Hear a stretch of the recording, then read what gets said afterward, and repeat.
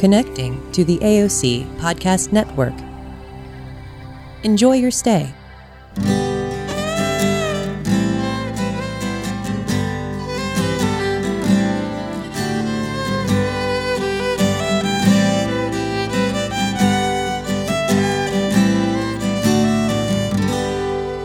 I'd like to welcome all of you who are listening today to Le Cadeau Podcast. Today, my guest is Cecile Carson. She's a friend who is originally from Louisiana and does a lot of work in the realm of healing. And I just welcome you, Cecile, and thank you for coming. Oh, thank you. I'm glad to be here. So why don't you tell us either what you want to about your beginnings in Louisiana or your coming home to Louisiana? Oh, well, I grew up in about 50 miles outside of Lafayette and spent a lot of time in a tree, up in the branches, reading. And then I hung out under the porch. We had a hole in the porch, and the house was up on piers, so I spent some time under the porch sitting on an old car seat and dreaming and imagining that I was doing some kind of helping work. It wasn't a medical profession, but I would sit in the tree and dream about that, and I would be under the house, dream about that. And then I had a little red wagon, and I would not pull it. I would climb in it and get a long pole, and I would pole myself. That my red wagon became a pirogue. I see. And I would pole it through the swamps and through the fog, and I would go, and I found myself helping people who were ill, and I had a bag of all kind of interesting things to help them with. So this was some of your childhood play. That's right, and I think I've been playing at it ever since, Very all the way good. into my 70s now. And so your childhood play became education. Where did you get educated to help people? Well, I had an aunt who was a nurse, and I had advisors at school. My aunt was saying, you can be a nurse. My advisors were saying, you can be a doctor. And I felt like I didn't have a model for it. As a young woman in the early 60s, there were no male physicians, but I kept being drawn to science and drawn to being in service to help people. And that's just been a compass point with me all the time. And so I went and got a degree in medical technology, and that didn't suit me. And then I did some research. Some of my medical work was in research at Southwestern Medical School, and the people I was working for there said, look, girl, you ought to go to medical school. And I finally saw that women you could. there that women were there, and they had families and a life, and they were doing medicine as well. So it, things opened up, and that's what I trained in. And I also know about your family, that your family in Louisiana was big in education. Yes. And so after you had your training, you also did a lot of educating. Yes. After I finished my training in my medical school and residency, I went to Rochester, New York on a fellowship in mind-body medicine, which was probably the only training place in the U.S. at that time, because I knew that taking care of people with medication and diagnosis and surgery and things like that helped the mechanics of the body, but there was so much more to healing. And right. I was very committed to trying to understand how healing worked at all dimensions, mind, body, and spirit. Not just in the way you were trained in medicine. Exactly. Wow. Okay, so then my other question is, when you were a little girl in Welsh, Were you Catholic? No, I was a WASP. we were Protestants in a predominantly Catholic community. How was that for you? Because I understand the thickness of Catholicism, and that historically we were French colony and a Spanish colony, and those were Catholic colonies, and that it was against the law to be anything but Catholic in Louisiana until the year of the Louisiana Purchase in 1803. I didn't know that. Well, so how did your family come here? Well, my family somehow went different directions. Some of the family were Catholic, and my godparents, who lived across the street from us in Welch, were Catholic. And I would go over there, and they had rosaries, and when they drove by their church, they made the sign of the cross, and we drove by a church, and there wasn't anything to do. And so I found myself sort of having rosary envy. I wanted to have all the special things. The rituals you saw and people the rituals, do. yeah. So if your dad is a Carson, what was your mom? My mom was a Romero. So Romero is Spanish, but that would be Spanish Catholic. Mm-hmm.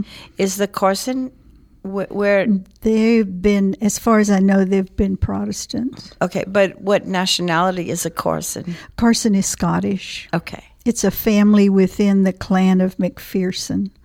Well, I always like to joke around, and so I say that I'm really Scot-Irish because I was born in Scott and raised on Irish potatoes. But we have people from Wales and other not French countries that have become a part of who we are. Wow. Yeah. So what happened when you finished this mind-body school? You were a doctor, and then what did you do with your mind-body stuff after you were already practicing as a physician? Well, it was kind of, as they say, kind of schizophrenic. I mean, okay.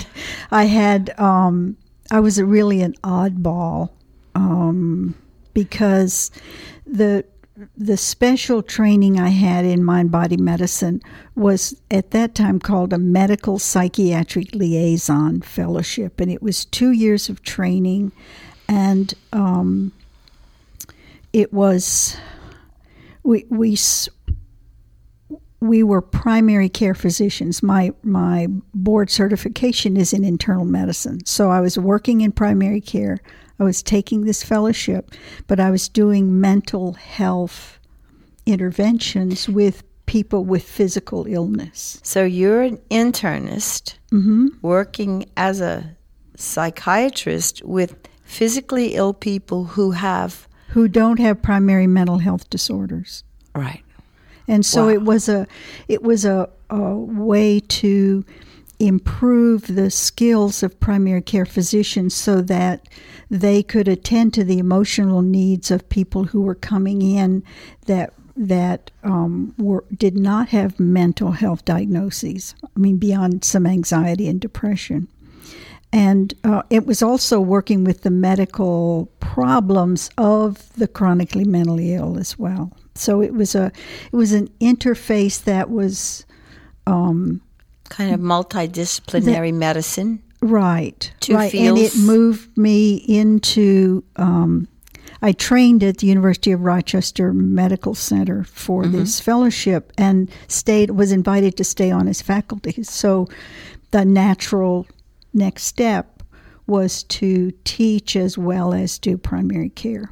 And so where did you teach? I taught at that medical school. And what subjects does one teach? I taught doctor-patient communication, which included training in nonverbal skills, in compassionate, empathic, I'll say time-effective ways of working with patients, because even then the amount of time one had to spend with patients was beginning to get encroached on. Right.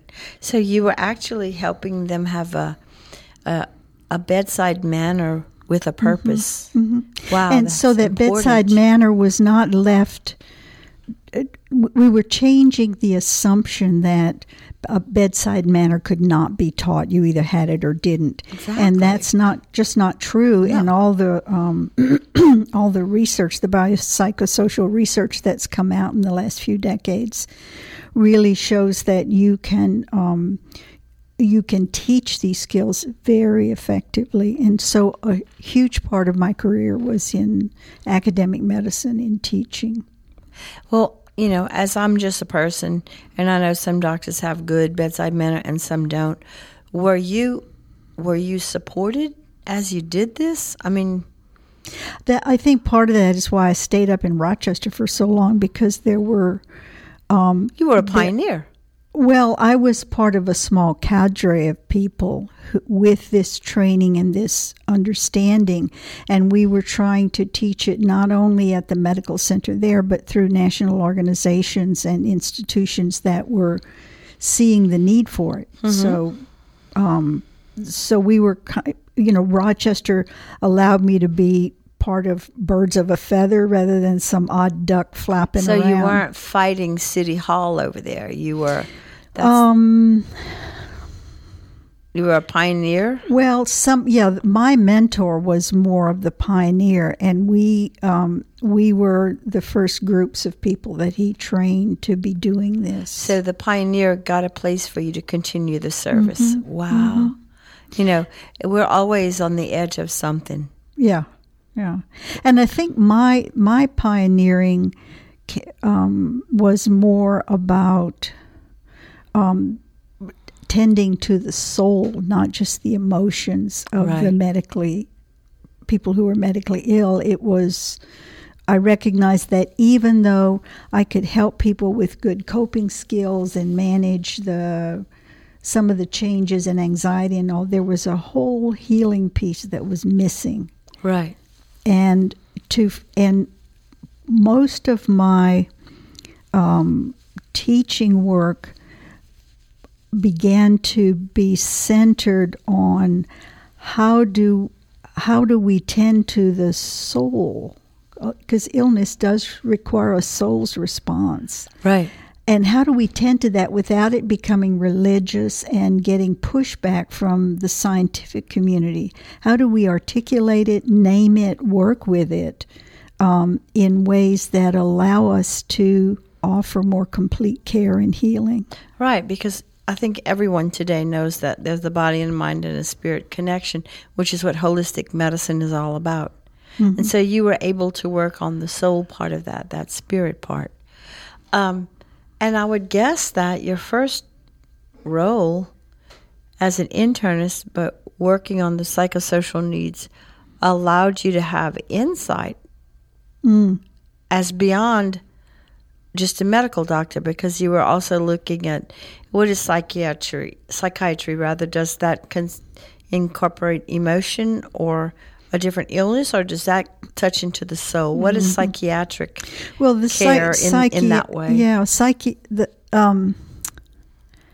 psychiatry has been trying for many decades to legitimize itself. Right. And be relevant and economically viable. Because you can't lie on the couch in psychoanalysis for 10 years. People can't afford that. There's not time for things. Right. And so psychiatry began jumping onto biomedicine when they found out about neurotransmitters and brain amines and how antipsychotics and antidepressants worked. Their psychiatrists became more of biomedical technicians than they had ever been before. And in many ways, they started to, the psychiatrists started to pull away from the interpersonal skills and the prolonged amounts of time to spend with patients where they could address soul issues. So the biomedical connection that became a part of psychiatry, do you think that allowed them to understand that mental illness is also a physical thing at that time? Well, I think it was part of psychiatry had been trying to legitimize itself for a long time, and so the studies into the biology of the brain, and how can I say it? Like twin studies, and in schizophrenia and some of the other things were ways of becoming more scientific as you delivered care in psychiatry, which is great because there was a lot of the primary care, surgery, the non-psychiatry disciplines really sort of saw psychiatry as kind of second-class citizens. And so this brought them more into the mainstream.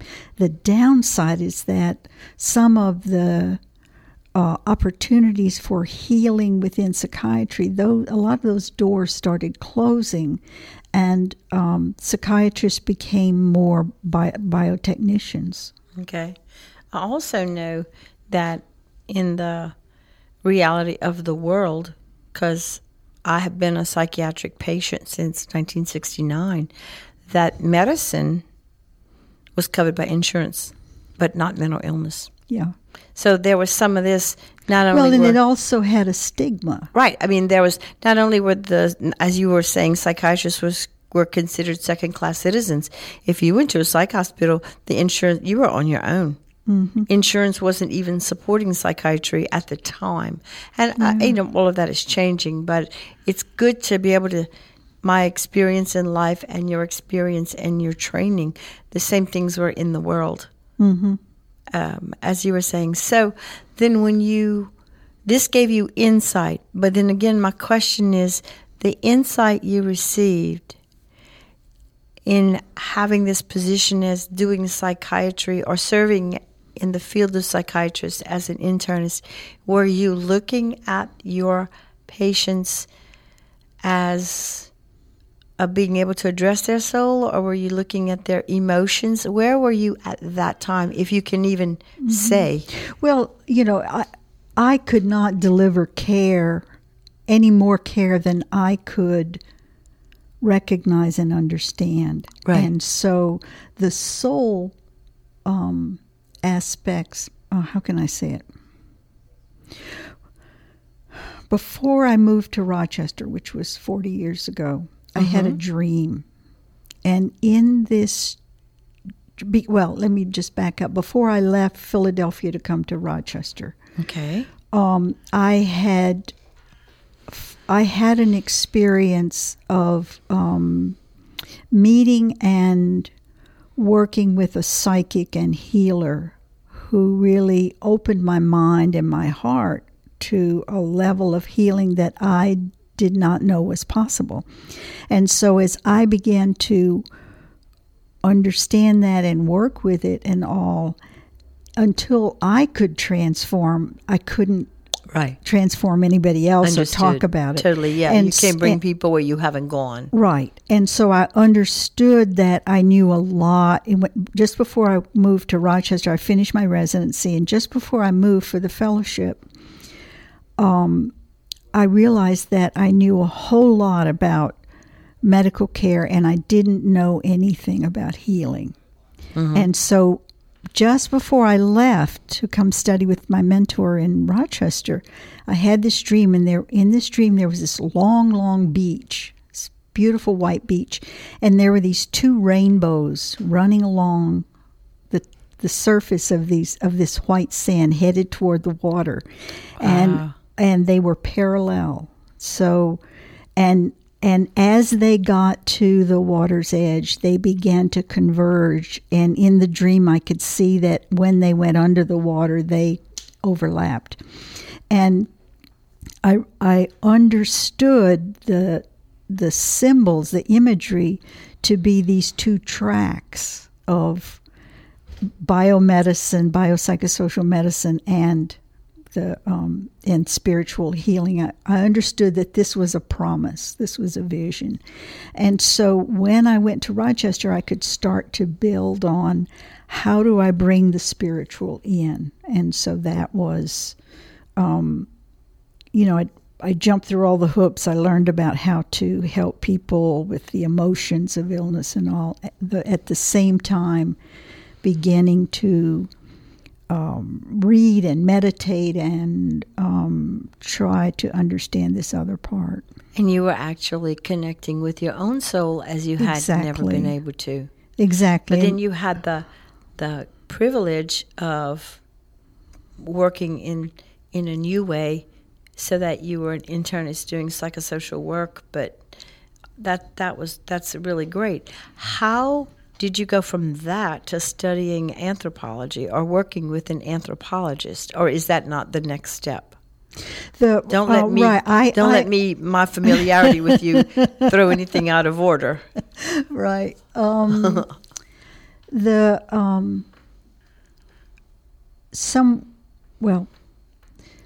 I'm related to Kit Carson, who is a famous scout.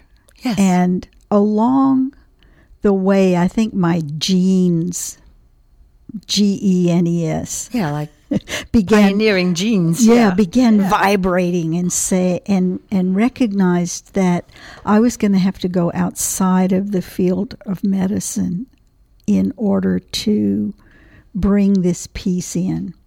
And so I studied all kinds of healing. I studied psychic development. I studied Reiki. I studied therapeutic recreation. I studied dream work, Jungian kinds of things. And then was fortunate enough to have an experience with a woman who was a psychologist and a shaman. And she told me about shamanism, and I was, this great big old hooty owl flew out of the woods and landed at my feet one sunny afternoon in a big cow pasture. And while I was thinking about shamanism and its inherent connection to spirit guides, and I realized that this was for me. And the pragmatist in me also got those genes vibrating inside of me, because it was, if you looked at it one way, it was really ooga booga. But if you looked at it in terms of the pragmatics of it, in terms of what's the spiritual methodology here that allows not only me, but something I can teach others to step into a larger aspect of who they are and what their soul is, so that they can begin to get to know that deeper self. And that was the great gift that I was given. And so I spent a lot of time training in shamanism and translating the weird words into something that didn't have to frighten people or get pushback from people. I got you. Now, what year was this that the owl came to you? Do you remember? The owl came in, I think it was the early 80s. Okay. Yeah. So, but you're... No, it was mid-80s. I'm sorry. I see you having a position of privilege in being able to bring psychiatry into your internal medicine service. And then when the owl came, you understood that there was more to what you had been doing, but you had already taken a step by integrating the whole psychiatric aspect with your internal medicine. So you were ready for the next step, like you had done the body, you had done the mind, and the next step is bringing the spirit. So I can see where your life readied you every step of the way. And I did my own. I mean, you have to do your own personal work too, in order to do counseling or be there for others for the emotional support. You have to clear up your own blind side. So I was in psychoanalysis for 10 years, and it doesn't make me a perfect person, but it made me much more aware and more grounded in to be able to attend to somebody else. You have to not get blindsided by your own stuff. Well, exactly. It gave you a readiness. It was preparation. Mm-hmm. I totally understand that, because as a non-healer in dealing with cancer, I began dealing with mental illness long before, and had my first psychiatric hospital in 1969. Yeah. And I understand that I didn't know then that was what I needed to do to become a healer, but I understand in retrospect that it was. And I'll never be a perfect person, but if we do our own work and clear out our own blocks and understand where we come from, then we have more to offer. We become a bigger hollow bone or maybe a larger vessel. Mm-hmm. Yeah. Wow, so makes sense. So then what did you do as you followed your vision and you had the affirmation from this person that you knew it was going to be bigger than medicine, you had to go beyond to the spirit. Then what was the next thing? I want to ask you about Michael Horner, but maybe we're not ready for that. I don't know. No, we're fine. Well, I guess the next thing I want to say is that one of the huge things about shamanism is finding out, how can I say it? When you work shamanically, you're not working on faith. You're not working on belief. It's like what Carl Jung said, I don't believe in God, I know God. Mm-hmm. And so part of shamanism is connecting with helping spirits, and shamanism is about direct revelation. So you don't have the intermediary of the priest or the minister or whoever. Yeah, it's a guruless. It's a guruless. Guru, right. That's kind of hard to say, guruless. Yeah. And for me to recognize that I was not in all this alone. You know, the people who came into my life, the people who dropped in, the patients I was working with whose courage and insight sort of pulled me along in their slipstream and helped me be able to work from a larger model. All of these things, the owl that flew out, having George Engel, my mentor in biopsychosocial medicine, having him take me under his wing and informally mentor me for almost 20 years. Wow. I mean, I would go every 2 weeks and sit in his rose garden, and we would have tea and we would have conversation. So all of these things, I mean, what is a swamp rat from southern Louisiana doing in a northern medical school? There was just all of these remarkable kinds of things. And so I feel that when we catch fire with who we are and what we're about, that there is a way that we are if we pay attention, we recognize that we're supported by a much larger order of things. Exactly. And so I feel like my next great teaching and mentor was Michael Horner. You had mentioned him earlier, who is an anthropologist who broke all the rules. He, quote, went native, unquote, and used, he was in South America studying shamanic culture, and he was wanting them to teach him, and the Jibaro there said, the Shuar is another name for them. They said, we can't teach you what you're looking for. You have to go directly to the spirits, and they will teach you. And so Michael was courageous enough to do that.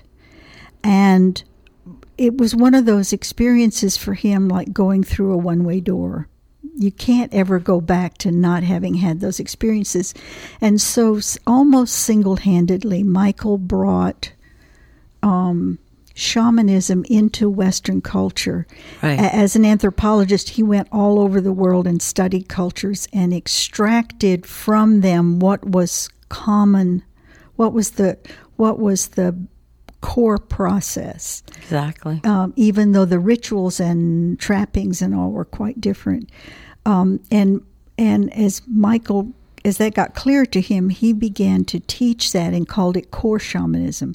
So that allowed Westerners access to this direct revelation without having to spend 10 or 15 years apprenticing to an indigenous shaman in another part of the world. So, and that's a mixed blessing because, Western culture tends to trivialize and commercialize things. And, sure. And there's always that risk. But Michael was, I don't know that he was shunned, but he was really put down within the anthropology, within the anthropology community.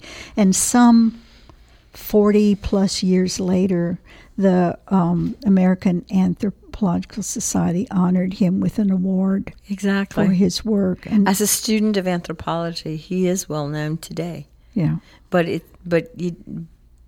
being in the trenches, so to speak, at the time, he wasn't doing it for that. He was doing it because it was his calling. Right. And so the great gift that I received from Michael was not only training with him, but also with these core methods, beginning to see how shamanism and the helping spirits began to adapt the forms. You kept the essence, but you could begin to adapt the forms into Western settings, and in particularly for me, into Western medical settings. Wow. So it's just remarkable because, the whole word healership isn't even in a dictionary as far as I know. But I think that we understand that everybody carries within themselves a healer. Mm-hmm. And we all have healership. Just like if you can walk, you can dance. So we're all dancers, but we may not all be dancing. Right. So I came to my healership in a different way, but we were introduced. So you want to talk? You weren't living here when we met, right? So you want to go to that? I want to go there. Yes. I mean, I was surprised. Well, actually, it was a local musician that my husband knew and introduced me to up in Rochester, New York. Yeah. Where he was part of a Rochester Cajun Zydeco network, and they brought this woman. It was Yvette Landry brought her up to Rochester because they had monthly dances, and they would bring bands from Southwest Louisiana up there.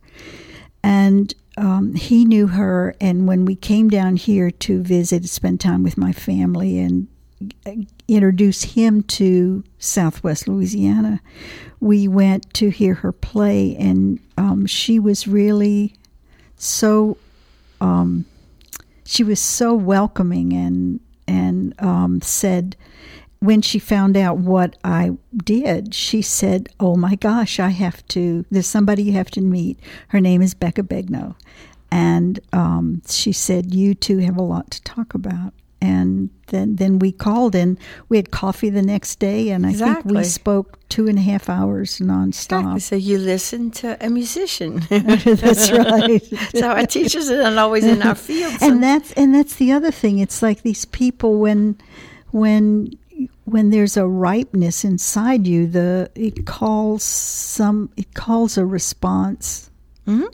Calls in a response. And so I really felt like the spirits were guiding us. Exactly. And then I remember you were still living in Rochester, and you came to visit, and then you asked me to give you a ride to New Orleans. Right. So do you remember what happened on the way to New Orleans? I played a CD. Well, yeah, we had a musician from Southwest Louisiana who was traveling through and raising money after Katrina, and so our dance community hosted him and gave money for the project he was running. And my husband and I sat and had conversation with him. Just a delightful guy. As you and I were driving to New Orleans, you had a CD of his in the car, and I said, "Oh, I know this guy. You know, his name is, His name is Drew Landry, and he's my son." And I was all excited, and we're playing the music, and you said, "Did you know that he was my son?" And I just about, fell off the seat. So did I when you told me you knew him. And I remember you called him a bard. Right. And then I had to go look that word up. And yes, he is that. And it was just like, wow. So then we had this other, I met one of your, I don't remember what his name was, but in New Orleans you had a wonderful visit. Oh, one of my shamanic teachers was visiting New Orleans. A teacher, I didn't remember if he was. Myra Nishowski. Yeah. And so we had time together to spend with him and his wife. Now, I don't remember when that was, nor am I asking you, but from that time until now, you moved here and you bought a house and you're moving in. Right. So this is like welcome home. Yeah. Who would ever have thought, huh? Well, I didn't even think it was possible to ever move back. I didn't even let myself long for it. Right. And my husband I met 6 years ago on internet dating was part of this Rochester Cajun Zydeco network that I knew nothing about.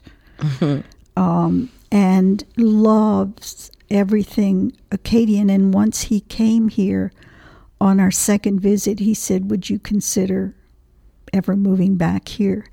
And this great upwelling of longing to be back, he just opened a door on it, and it all came up, and wow. It's just been remarkable. And again, it goes back to that soul issue of being held, and we feel such an affinity for the community here because it has deep, deep spiritual roots.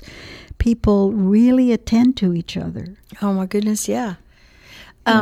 So, and we don't even have to be Catholic to don't. feel very much a part of this. You never were. You never have to be. It's all good.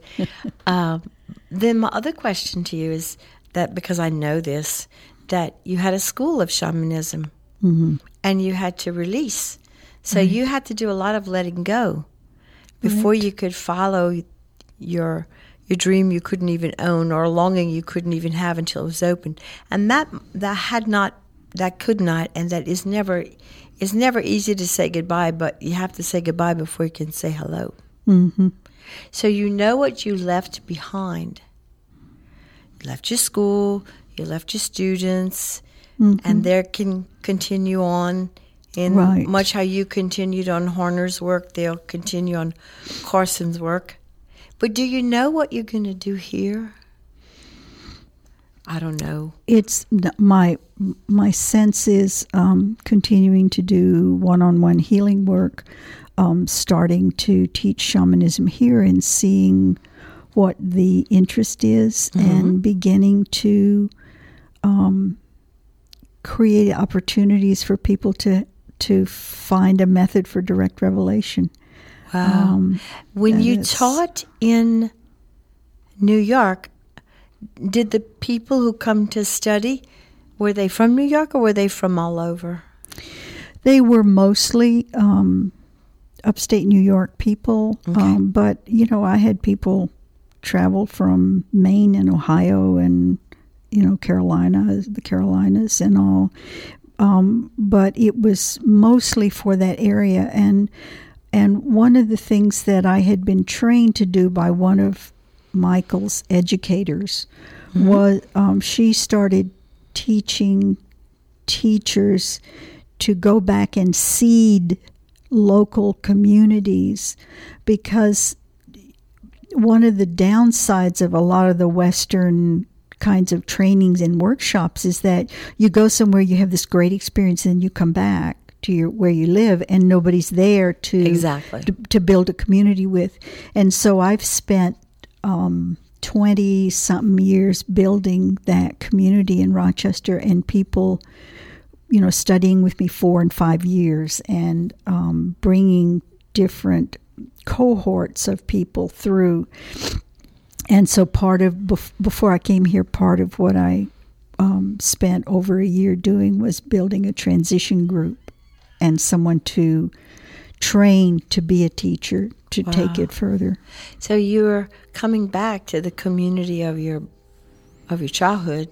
Exactly. And I was doing shamanism as a kid in that little red wagon. And you didn't I was poling through the swamps and the fog and the mist, and that is my in English, vision. And that's okay. That's right, in English. And that's the vision that has been alive and held inside of me for all my life. So you created community there, and now you're coming back to a community that has been growing since you left. Mm-hmm. So you're not coming back to an empty slate. No, you're coming back to what you understand is a wealth of, a wealth of spiritual people who never, we didn't remain stagnant when you left as a child. Right. So you came back to a burgeoning something here.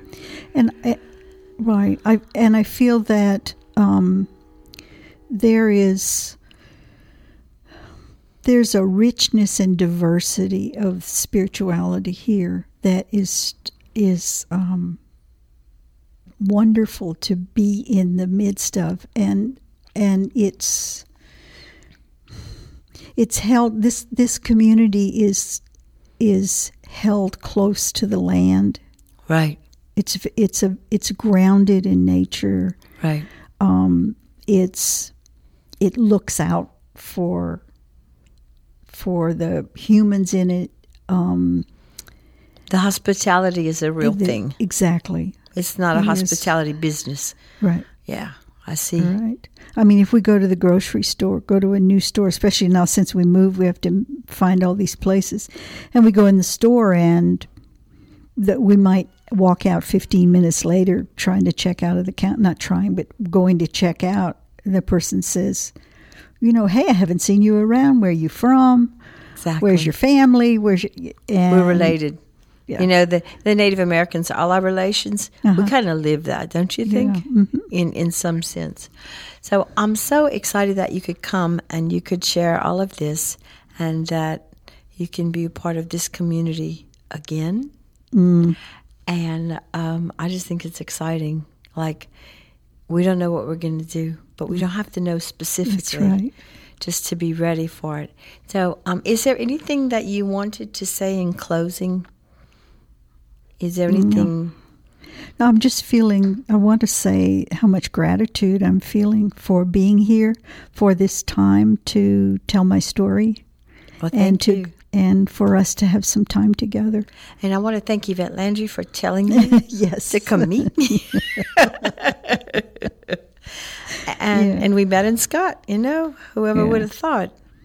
Right. A doctor from New York would come meet her friend from Scott. And then, and now it's, I think we're creating a new community, huh? Well, it's always evolving. Right. And I think it'll, this is another facet of it. Bringing core shamanism. There's not a lot of Harner-ish shamanism here in South Louisiana, and so I really, I feel excited to connect with people and introduce it. People from all over the world come to festivals over here. Mm-hmm. So you can have people from all over the world come to learn shamanism with you. Yeah. And locals too. I mean, I've already seen people for shamanic work from Shreveport and New Orleans. I mean, it's people will travel exactly to connect with something that they feel would touch their soul. Thank you, Becca. Thank you, Cecile. Thank you for honoring Kit Carson. Right. He would be scratching his head going, what? Thanks a lot. Bye-bye. Okay, bye-bye. Thank you for listening to Le Cadeau Podcast. I'm your host, Becca Begno. Matt Roberts produced the show. Thanks to AOC Community Media for the use of their facilities. For information about AOC, you can visit aocinc.org. Thank you very much. Merci beaucoup. The views and opinions expressed on this or any program on the AOC Podcast Network do not reflect the views and opinions of Lafayette Consolidated Government, Cox Communications, LUS Fiber, AOC Community Media, its board of directors, or its staff. To learn more about becoming a community media producer, visit us on the web at aocinc.org.